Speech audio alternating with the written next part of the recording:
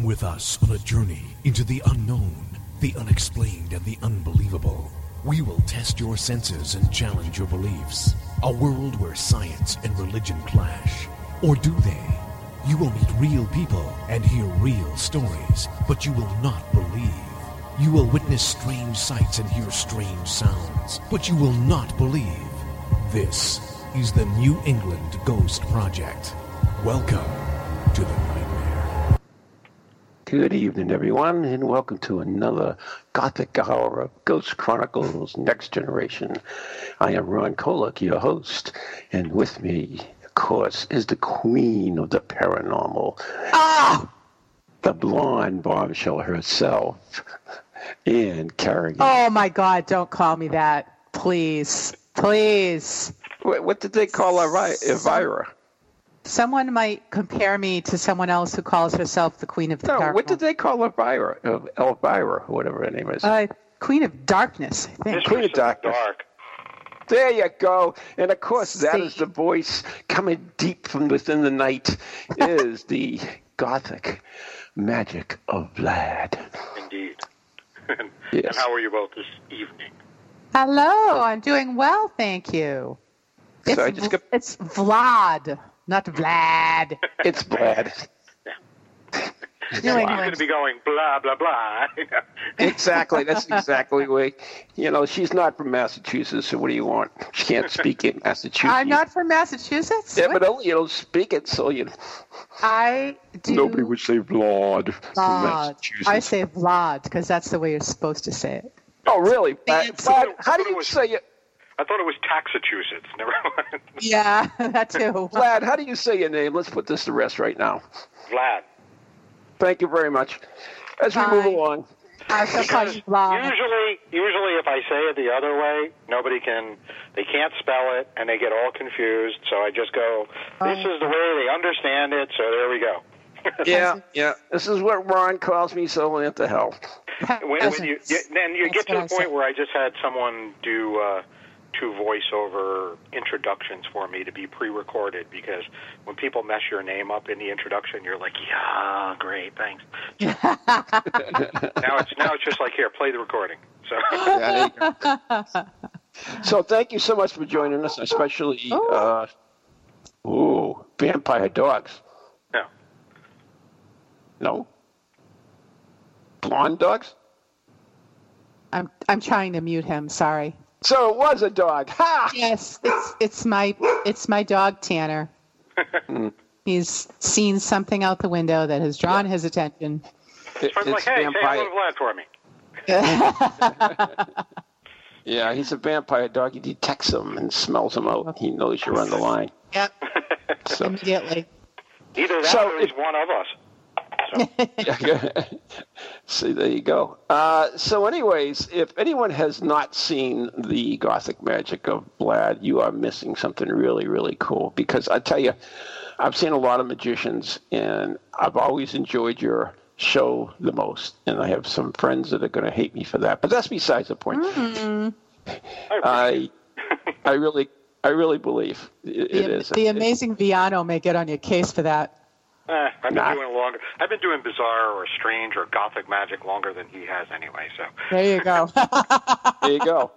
He was an escape artist before he found the interesting, dark, spooky world. So. Yes, and I tried to get Vlad here for Spirit Quest, but unfortunately it didn't work out. Maybe next year, now I have a little bit of planning, I could maybe perhaps do that if you have to, because, like I said, it's an amazing show. Mm-hmm. He's done a couple shows for us. He did a Dining with the Dead. I always remember, in fact, I still have, Vlad, the writing from the Lizzie Borden house. Do you remember that? I do. Yeah. And that was, it could have been the first time I met you. I'm not sure as far as in the performance, but the first time you met me was not Dining with the Dead. The first time you met me was when we were doing Live and Dead in Salem, like when you guys were one of your book releases. Oh, yes! Cole's store. So Live and Dead, that's right. Maureen and I did a book signing, and Vlad and the other gentleman whose name escapes. Thank you very much. They used to go out and they'd hawk their tickets on the street like they all do in Salem, and fill up the theater. So I mean, I couldn't complain. It was more people there than us signed books, but it was. We were one of the only places in Salem that actually were so proud of our show that we had a money-back guarantee, and in the climate of Salem, with people know like where they're like, that's kind of a tourist rip-off thing. We stood behind our show, and if you didn't enjoy the show, we would actually give you your money back for the ticket. And out of 10 years of shows, one person asked for his money back, and he was a magician. What a freaking, never mind. Yeah. You didn't do enough tricks for me, and I said it was a why don't you disappear?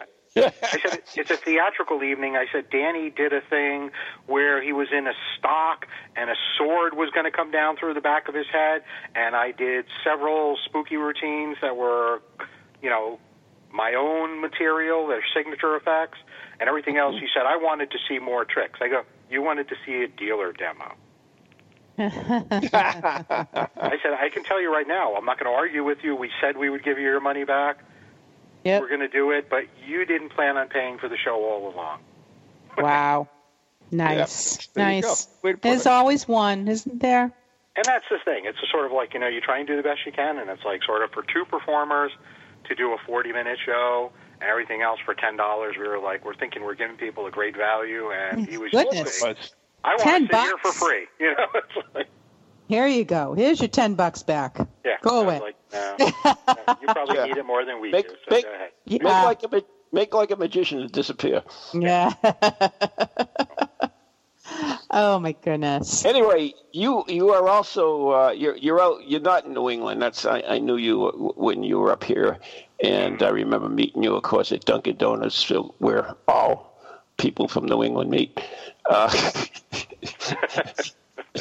And then they tried to have Krispy Kreme there. It lasted about 6 months, I think, and they closed up, and they're all over the place down here in the wonderful South. But I'm down in the land of true blood now, down here and down in the South. So Krispy Kremes are all over, and they sneer at Dunkin' Donuts. They sneer at Krispy Kreme. So they do Krispy Kreme, or they do they don't like Starbucks. They don't really like Dunkin' Donuts. They either like Krispy Kreme or they like private small roasteries that do their own custom brews of coffees. So. Oh wow! Wasn't there one? It was a guy's name. A guy's name.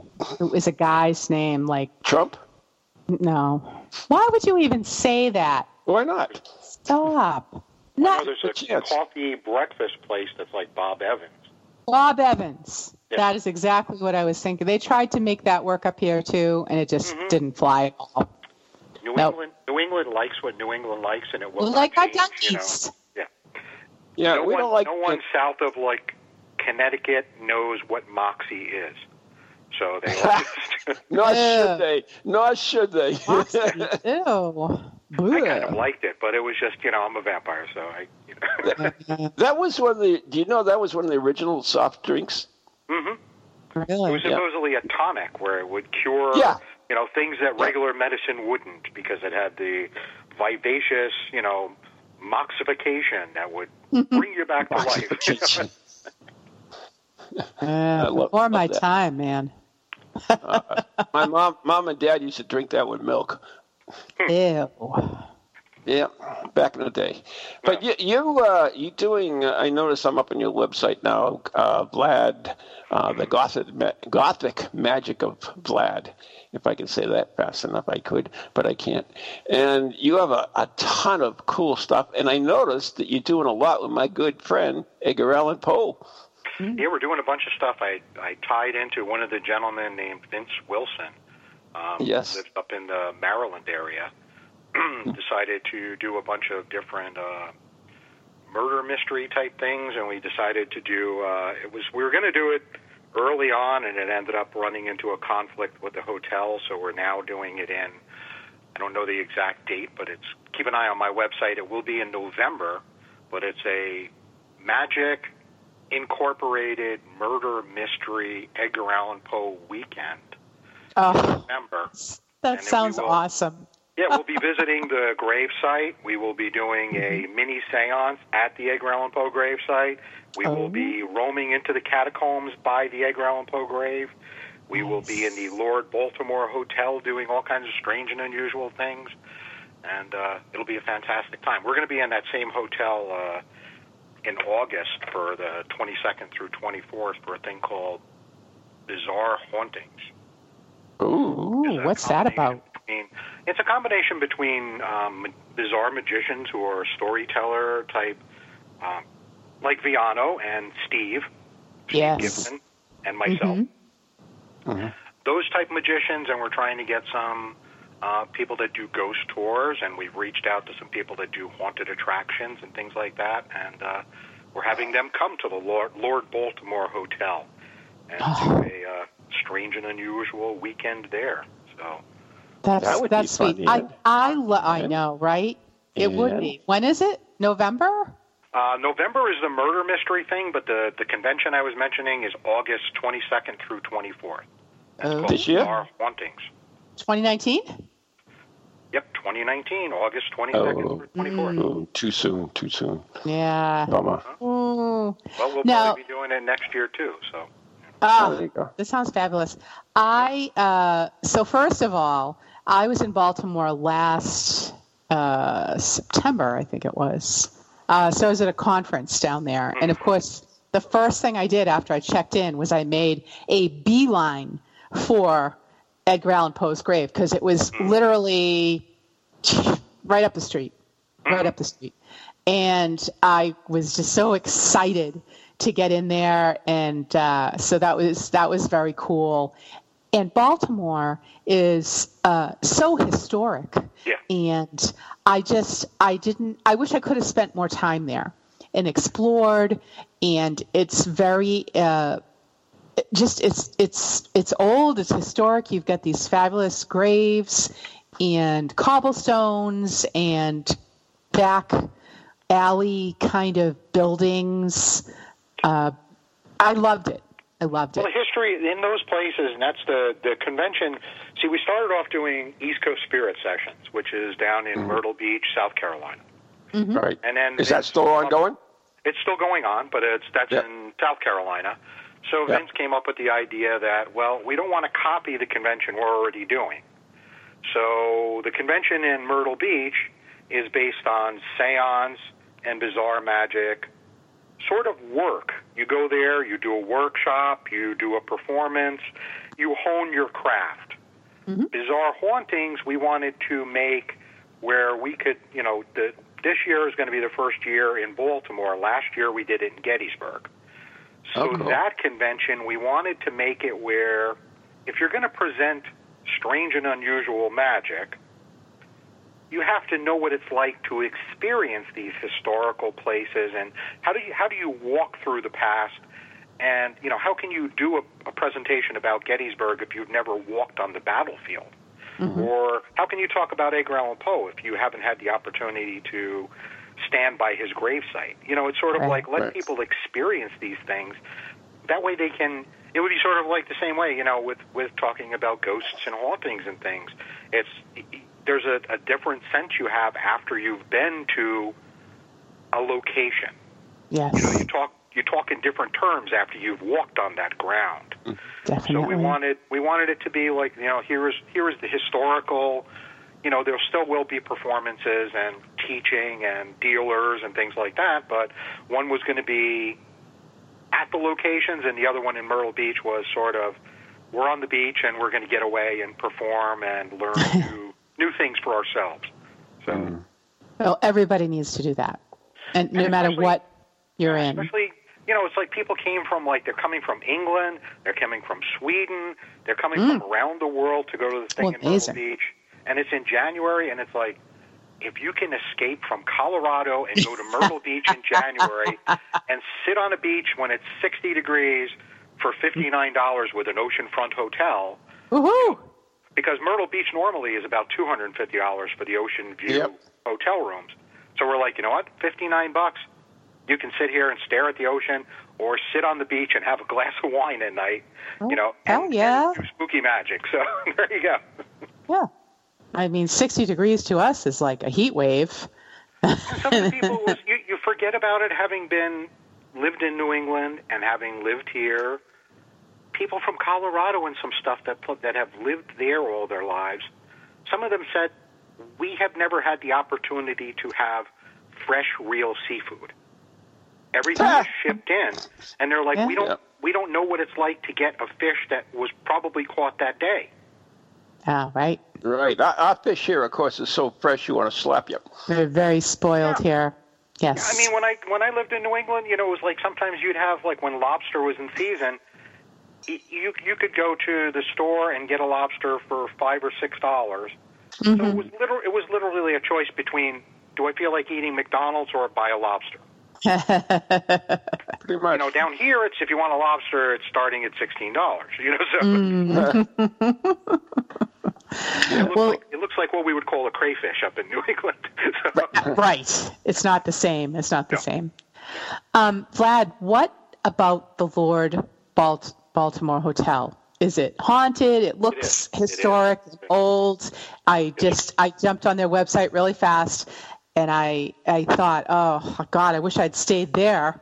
It's a beautiful location. It sort of like almost has a feel when you walk around there as something out of like the 30s, you know, sort of that opulence of it with, you know, the chandeliers and everything.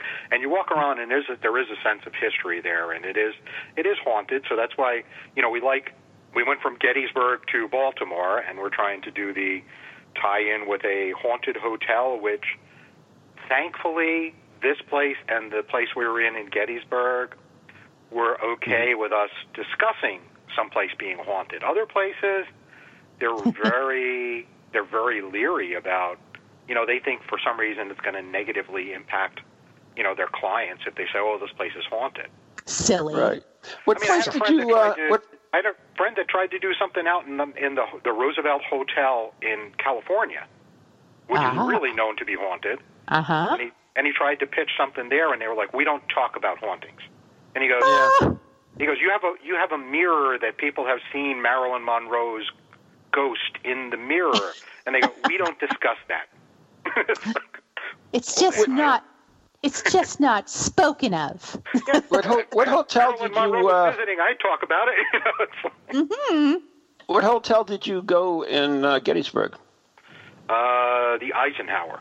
It was one of the older hotels, like, outside of town. So.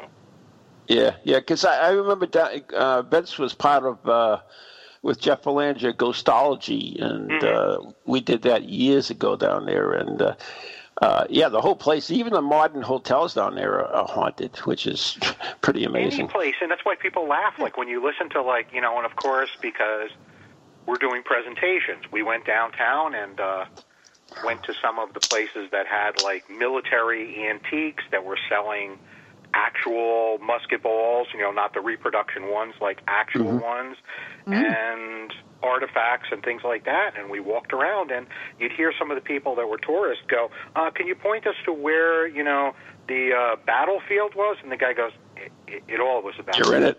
Yeah, you're in it. Yeah. They were like, there was every place. And then we took people, because we had a bunch of people come from, like I said, one guy was from Sweden, a couple people were from the UK, and they didn't understand the significance of Gettysburg because in the UK it's never really been taught. So they're like, so why was this important? And I go, well, we're going to give you we'll give you the whole spiel. And we walked them through, and we brought them to the battlefield and showed them, like, where Pickett's Charge was and all the other things like that, and brought them to the Jenny Wade house. And we're like, well, this is what you have to bring back to your country. This is what it's like to be here. You know, and thankfully, one of the times we were riding through the battlefield, it was like dusk and foggy and everything else. And I go, now you could see what it would have been like walking along the battlefield during the battle. Right. Right. And they went, Aha. Now, see the light went on. They were like, wow, now we get it. Now, getting back to Poe, is your in these events that you do you tailor your bizarre magic to Poe's life or his works, or how does that work? Vince does a lot of stuff with like Poe's life. I myself do more tailoring things, except for when you get into the vampires. If I'm talking about, my namesake, or if you're talking about Countess Bathory or something like that, then I stay historical. Otherwise, if I'm talking about Frankenstein and Mary Shelley or Stoker or Poe, I stay more with the literature type thing. That's just I stay more with the books, and Vince gets more into because he loves delving into, he does a thing on the Titanic and a bunch of the other ones, so he likes the actual historical fact. Mm-hmm. I mean, he actually was someplace and he went looking for, and I don't want to mention that, I'm going to screw the name up, so I won't mention it, but he went to the falls that were where Sherlock Holmes supposedly died. Oh, yeah. Writing something. Even though he's a fictional character? Yeah, but the actual falls, there's a plaque there, then if you walk along this path and get to a certain point, which is almost like death-defying to get there, there's a plaque that's dedicated to Sherlock Holmes, where he would have fell. Oh. So Vince, because, he likes details, he likes history and everything else, and he's a big Doyle fan, he went there and had to see it. So he likes the historical things, and I like the literature myself, Nice. Oh, I bet it's we make a good great team up there. He likes to do one thing, and I do something entirely different. Perfect. Yeah, it all works out. Yeah. And we started doing things, and it was sort of with the murder mysteries, with the magic. The thing was, he came up with the epiphany that other people that were doing murder mysteries, the people that were going to them could be wrong. And he goes, if you're paying $60 for an evening to do a murder mystery, he goes, first of all, most of the things that people watch are more like watching a play. They're not really interactive. It's you're watching the stuff going on, and then you guess, and then they tell you if you're right or not. Uh-huh. And he goes, we're magicians. We can make it so they know what the things are going on. We can make them part of the murder, where they're in the experience. And I'm like, wow, it's a different take on it. He goes, that way people are more likely to pay you to come see the show again if they guess the correct answer. I love, now I have not seen your show, Vlad, but I have seen Steve Gibson's show at the Spirit Quest. Yeah, and I seance, yeah. love how it is interactive and it tells a story, but it's also woven into history, and people are you're very involved in it. And I love shows like that because I think involving the audience is really important. That's the big, huge thing, with theme parks now, even going into Universal and haunted attractions and most theater, everything, that's the buzzword, is interactive. It has to be either immersive or interactive. No more sitting back and just sort of viewing through the fourth wall. It's all, you are now a part of the entertainment. Right. And that's the thing. It's sort of during my show. It's if I let somebody touch something, if I talk about a key that I got in Gettysburg, and I let them touch it, and then all of a sudden the key turns over in our hand. There's no, people go, there's nothing can be, it can't be gimmicked. It can't be, you didn't switch it. You took it from my hand, and we both held the key, and it turned over. And I go, there you go. Yeah, I remember you did that at Dining with the Dead, and that was pretty cool. And we did it. We did a great event. I don't know if you remember, but it was quite a few years back. It was called Shadows of the Night, and basically we were on the trail of Jack the Ripper. And we had a whole series. You did I think you did the opening bit, and if you don't mind me calling it bits.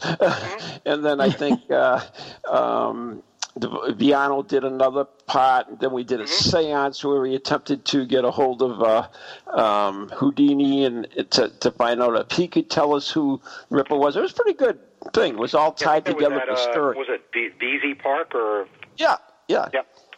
Yeah, that's the good thing about that stuff. Where it's all tied together, there's a flow to it. It's not just oh, look at me, I've got some flowers here, and I pull a rabbit out of a hat or whatever. It's there's a story to it. What we do in regular magic is the regular magic was sort of, let me show you how cool I am.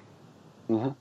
And I'm like, well, people don't want to hear that. They want to hear a story. If I show them an artifact and I tell them the story about Waverly Institute, and I talk about how it started out as a tuberculosis clinic, and how many people went there, and how many people died that they had to have an underground tunnel built to cart the dead away so that the patients didn't see that many people dying every day. Yeah. Sort of like my house. And then after that, it was an insane asylum or institute. And I start talking about something, and something strange happens with the object.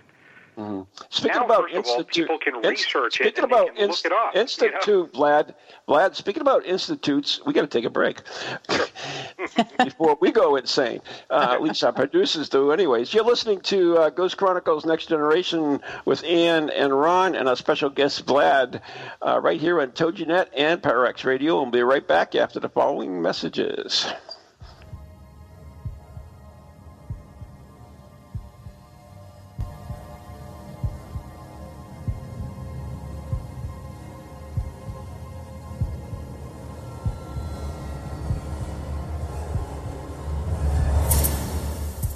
Do you have a paranormal event, book, or something else you want people to know about? Then why not advertise it on Ghost Chronicles Radio? With over 150,000 downloads a month, get your message out to an audience that's interested in the subject. We have a plan at a cost that fits your needs. For more information, contact Ron Kolick at anyghostproject@comcast.net or call 978-455-6678.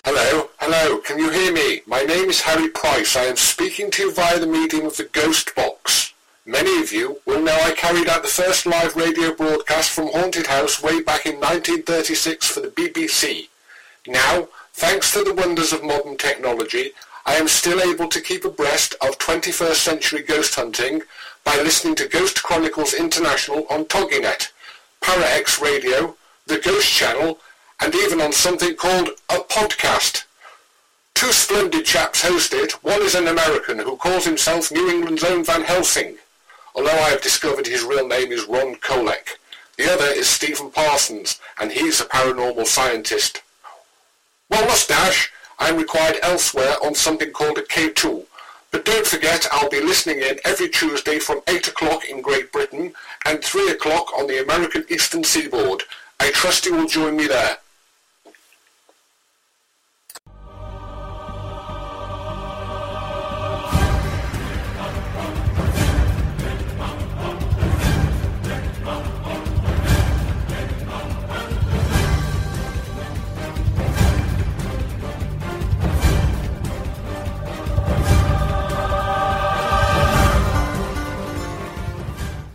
And welcome back to Ghost Chronicles Next Generation with Ron and Ann and our very special guest this evening, Vlad. Vlad, as we say. Vlad. Here's Vlad. Or you can just say the Impaler. There you go. But yeah, I think that's the main thing. That's like sort of like why there's a resurgence of haunted attractions and magic shows and things, because people are like, they're questing. They want something to be special. They want it to be unique. They want to experience it. They don't want to just sit back and sort of have someone do a card trick in front of them. They want something that they feel cannot ever be explained, done with them there at that moment. Absolutely. I totally agree with that. I mean, like, I know the stuff that Steve did, I hate to keep throwing back to this, but it's the only one I've seen. I can't explain You haven't seen Vlad? The things. No, I haven't. Oh, I'm sorry. I haven't. I wish I had, because I know he's been up here a couple times, but I've never been able to make my schedule work to come up and see him. But the vampire hunters can't catch me either, so. So I know, but it's you can't explain what happens in front of you. So that's part of why you go. You don't want to leave it where, I have friends that do fantastic, years of practice card presentations. Mm-hmm. But when people describe it to someone else, they go, "Oh yeah, he had a deck of cards," and they have no idea what's actually going on. But they go, "He had a deck of cards, and he did this, and he cut the cards, and he put these into two different piles, and then he shuffled both of the piles, and then both of the piles were turned upside down, and then we turned them back upside down again." And they can describe every step of the process. They have no idea what's actually going on, but they can describe the process, and then somebody goes, "That sounds fantastic. So who was it?" "I don't know. It was some guy." No. They can describe the entire process the guy did, and then I've had other people, and they go, "Have you seen Vlad?" And he goes, "Well, what did he do?" "I don't know. He did some creepy stuff. I can't explain it. You got to go see it." There you go. Perfect. And I'm like, okay, That's I'd rather have them not be able to describe what I did, but they can go, see, because when you go on the internet, you can't look up guy that does fantastic card trick. But you can look for Vlad. Yes, you can. Yes, you can. How did you get into all this? How did this happen? I got into magic through I was working at a haunted attraction and building old school illusions into the rooms and making a room look like it came from Revolutionary War France, and faux finishes, and creating light illusions and doing special effects makeup. Mm-hmm. And one of the gentlemen that was friends with the guy that owned it, his name was Jeff McBride, and who's a sort of a world famous, many times award winning gentleman out in Las Vegas. He said, look, you're doing illusions, but you may want to get into doing magic. Mm-hmm. And I said, I didn't think you could get into doing magic. I thought you had to be like the seventh son of the seventh son, and they bring you out to the sacred grove. And he goes, "No, you have a friend bring you to a meeting." Like, you just blew the whole mystique. I thought there was a whole ritual by candlelight and everything. He goes, "No, you go to a meeting." And I'm like, oh. That's what we've been trying to do ever since, is make people believe that we bring people out, with a sacred goat to the woods with a candle. Wait a minute. You mean that ritual you put me through was just a farce? We actually have a competition down in Myrtle Beach that I named the Screaming Goat Competition. Just because people were like, "Well, what do you guys do down there?" I go, "Yeah, we got a competition called the Screaming Goat." And I go, "Well, what happens to her?" "You got to come there. I can't tell you. Screaming Goat. Oh, that's funny. Yeah. So you learned from there. You went up from there. And I started going to, and he created this thing called Mystery School. Oh. And I had only been in magic for like a year, and all of a sudden I'm at this retreat with magicians that have been doing it for 10 or 15 years.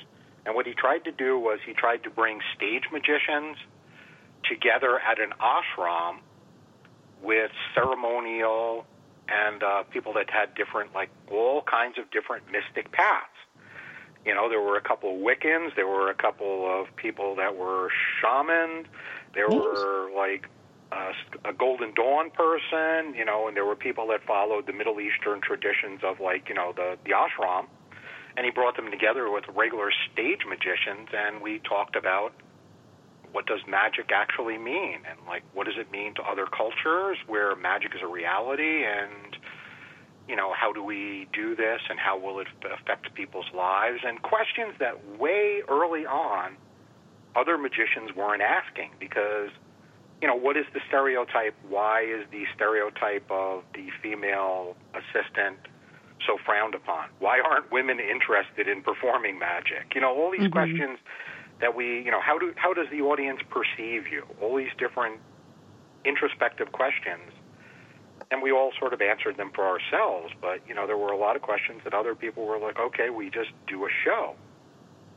And they weren't really looking for, what are you leaving people with? Like different things where we would make people, receive something more from the entertainment rather than just, try and make it more of an experience rather than just you come and see a show and that's it. Right. Steve was up at Spirit Quest last year, and Jan's sister went to his presentation, and she thought it was all real. She didn't believe it was magic at all. Mm-hmm. That was one of the first things, because I came up with the death. Do you know the death card routine I do? I believe I do, but you'd have to refresh my memory. Sort of like the clock thing with the premise is you died during your sleep. Yes, yep. I came up with that like at the second mystery school. Mm-hmm. And Jeff was cool. Like, we used to basically do the thing, and then we would do a presentation for the people that lived at the ashram.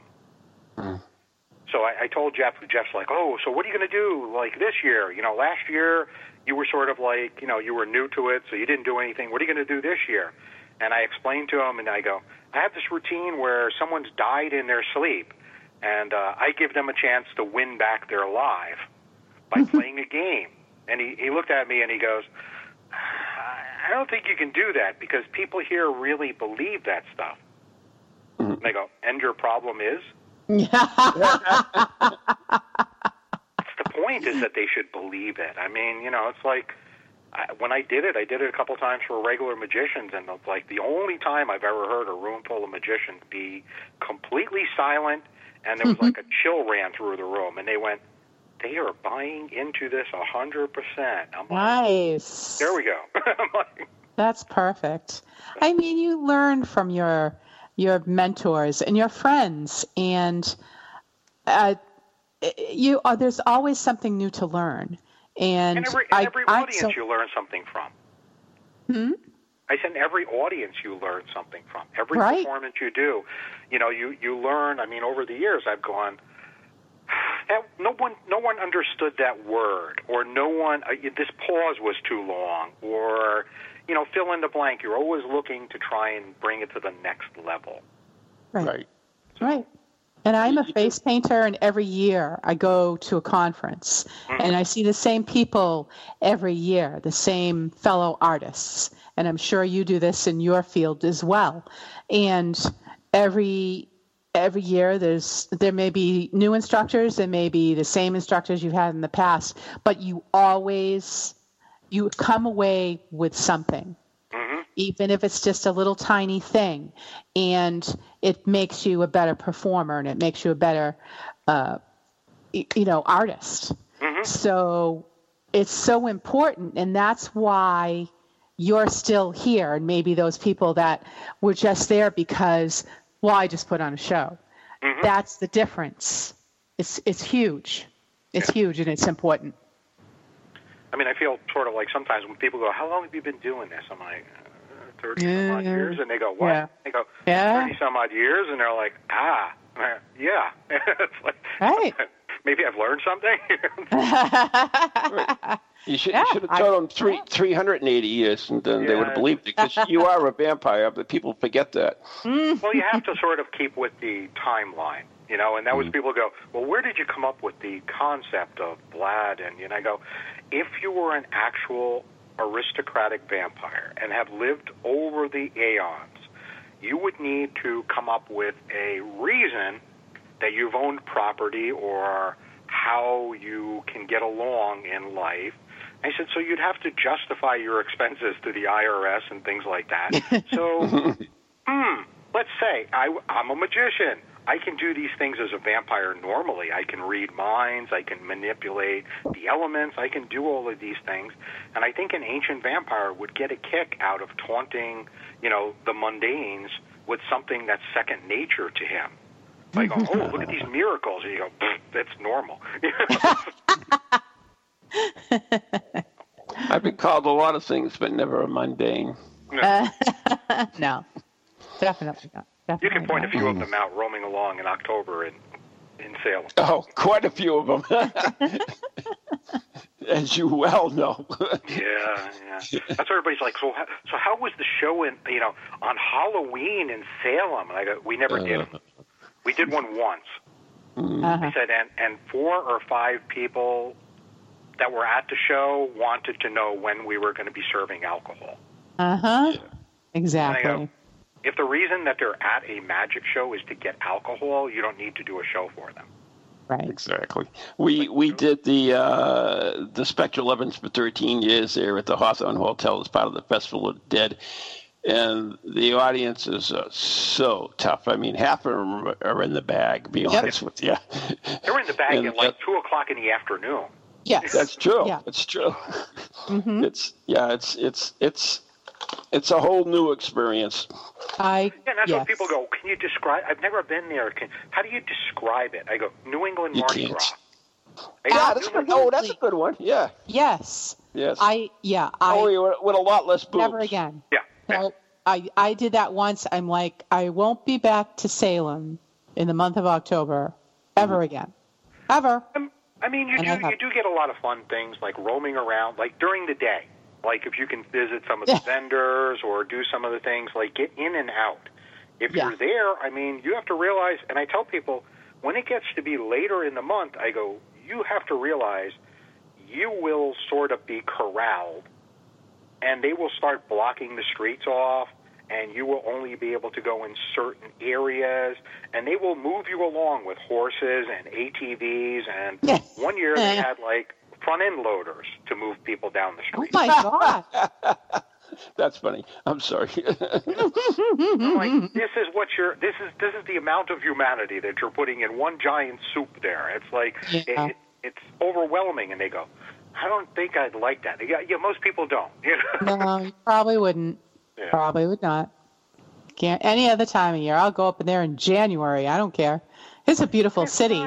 Other than like the vendors, and there's like some kind of an atmosphere, you get the best of Salem on a quiet time during the year at about 3 o'clock in the morning where no touristy stuff is happening, walking along the cobblestones, like by the old cemetery when everything is still. Oh, yes. Great cemeteries there. Yeah. And you walk and suck up the atmosphere, walk down to the docks, like stand by the water, do those things. Don't rush to, a crowd of buying fried dough that you have to wait 3 hours for everyone else. Like, go do the things that Salem has that are there year-round. Right. I mean, they have a great maritime history as well. Yes. They do. I mean, you can still randomly, once in a while, you find pottery and stuff washes up from, like, some of the ships back from the colonial days, like up onto the say, I don't want to say it's a beach. It's a That's a good way of putting it. Area. Yeah, the mud. Up to the mud. Yeah, living down here, I've seen beaches, so it's like I can't say that's a beach. It's right, absolutely.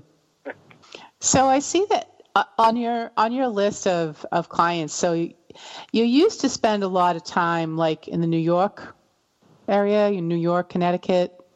Are you still up that way? I lived up in, I was born in Westchester County, up in White Plains, New York, and then from there I went to Dutchess County up towards a little place called Glenham, which was between Beacon and Fishkill. And from there, my parents moved down here, and I went to Massachusetts. And then years later, had to move down here to help take care of my father until he passed on, and then now I'm sort of still here taking care of my mother, so... But yeah, I used to go quite a few times down to. I performed at the Producers Club in New York City and did some off-Broadway things and did a bunch of vampire events down at the Bank and the Limelight and a place called Mother that was down there with like part of Michelle was there in the beginning off and on, and then a bunch of other people were there that. Michelle Belanger? Yeah. Yeah. Oh, cool.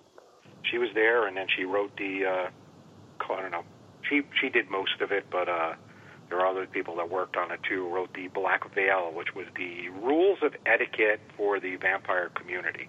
There should be rules of etiquette, don't you think? And it was sort of common sense things, but there were people that came into, and I guess with the Gothic / kinky fetish community, there needed to be some sort of rules of common sense that some people didn't have. And most people knew those things were common sense, that you shouldn't do them, but some people had to have them spelled out for them. Like, if you're on the subway, do not attempt to bite someone on the neck that you don't know. Not a good idea. No.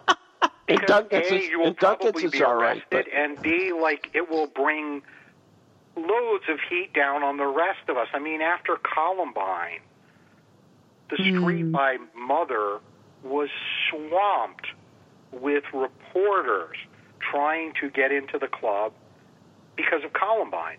And they were like, whoa, we want to get a talk to some people. And I'm like, some of the people in this club have sort of delicate daytime jobs, and they don't want to talk to you.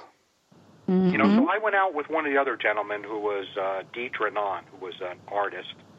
And him and I went out because I'm an entertainer, and he's an artist. So neither of us have anything to lose by talking to you, because we're out 24/7. We are who we are, meaning out, like no daytime, nighttime difference, like not sexual preferences, but it was sort of like we were like, we are who we are. We are strange people all the time. And of course, those aren't the people they want to talk to.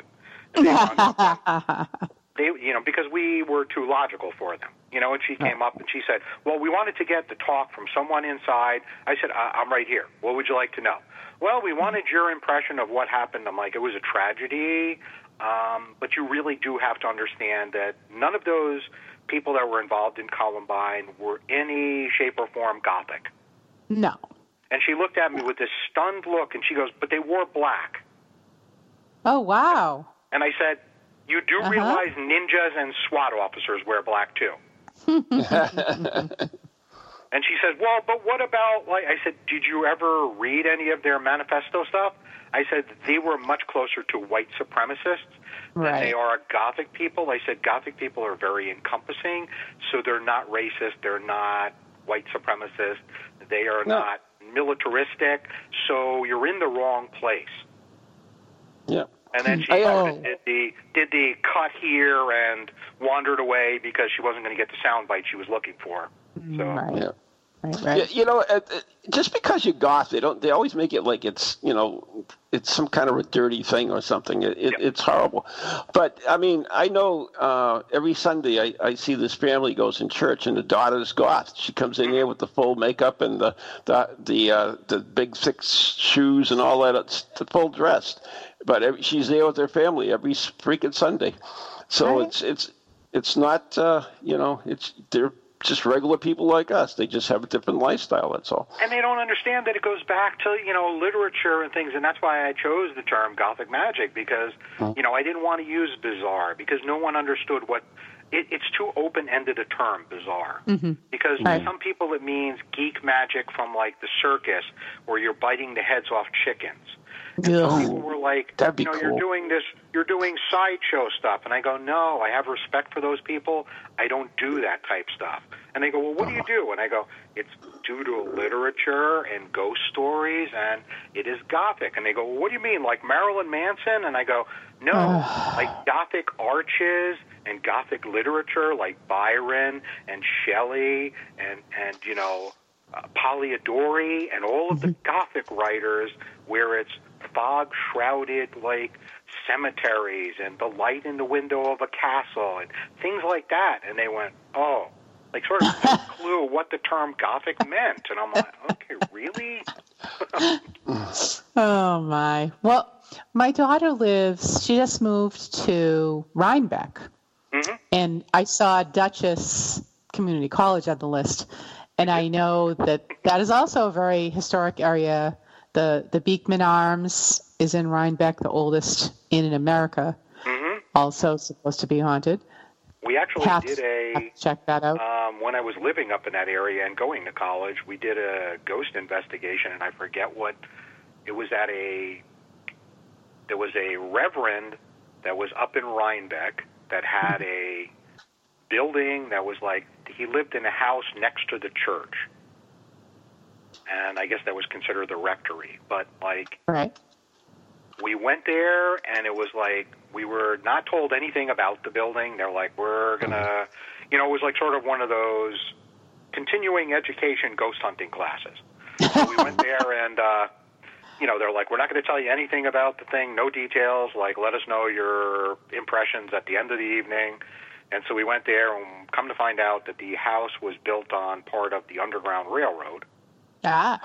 And, so we're walking along, and all of a sudden there was a very tiny dog, and we started to go upstairs, and the dog walked in front of us and looked up the stairs and started barking, and then would back away from the stairs and would go forward like 2 steps and start barking again, and sort of looked really confused about why we were going up there.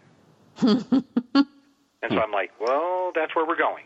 You stay down here, dog, that's where we're going. Right. Chill out. Walking around, like, not knowing anything about it. I mean, one of the things, they had this weird, there was a, weird square in the room, where you had, 4 rooms go into this weird square that connected the rooms. Mm-hmm. And when you stepped out of one room, nobody else got the sensation, but when I stepped out of it, you stepped out of the one room, and you could have sworn, it was probably 2 inches to go from, one room, and then there was a little bit of a part of a step to carpet that connected the other rooms. But when you stepped off those 2 inches, it felt like you were stepping down 5 feet. Oh, wow. So we did that, and I continued into another room, and there was a young girl's room, and I'm looking around, and I'm in the corner of the room, I keep getting, it looked like somebody was taking a piece of construction paper that was brown. And, you kept catching brown, in the corner of my eye. Mm-hmm. And I'm no clue what this means, but I keep getting the color brown.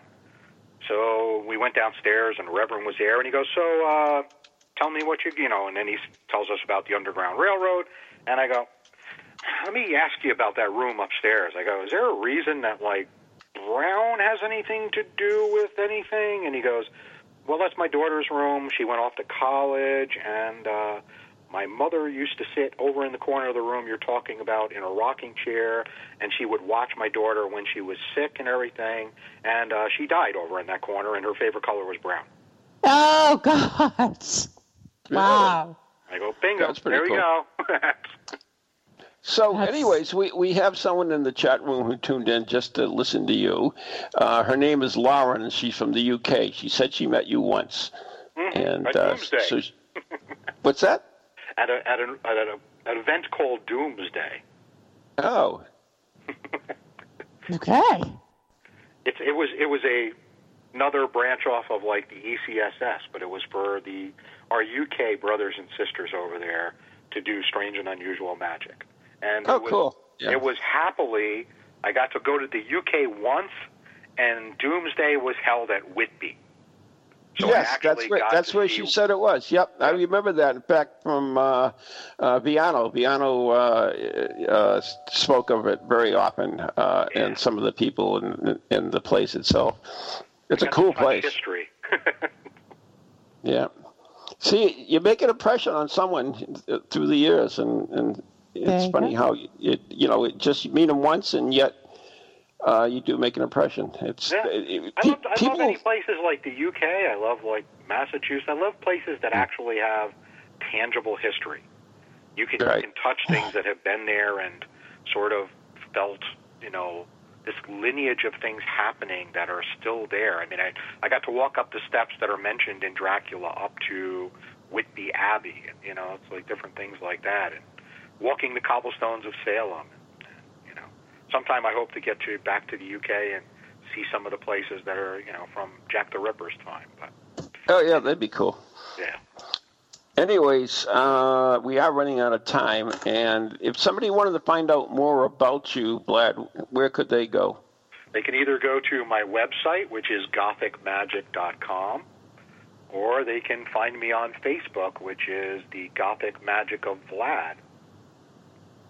Okay, Gothic Magic of Vlad. And anything else you want to add before we say goodbye to you? Hope to see people sometime, either at the Edgar Allan Poe murder mystery at the Lord Baltimore in November, or at Bizarre Hauntings, which is August 22nd through 24th at the Lord Baltimore, or in Myrtle Beach down there for the East Coast Spirit Sessions. That's January 16th through 19th. So I know. Biano always tries to get me to go down there, and it's like... I think you'd love it. I think you would want to come back every single year once you... Really? Yeah. It's such so a much cool... in common with these people. Once you started chatting, you'd say, why haven't I been here other times? Of course. Of course. I went to the circle the couple times that the guys invited me, and it's amazing stuff, and you learn so much as well. So anyways, there's the tunes, and we do have to go. So Vlad, we want to thank you so much for joining us great. Thank you. tonight. You're welcome. And I want to say thank you for Lauren for dropping in the chat room too. And till next time, good night and God bless everyone. Good night, everybody. Thanks for listening, and thank you, Vlad. You're welcome. Be well. Thank you. Good night.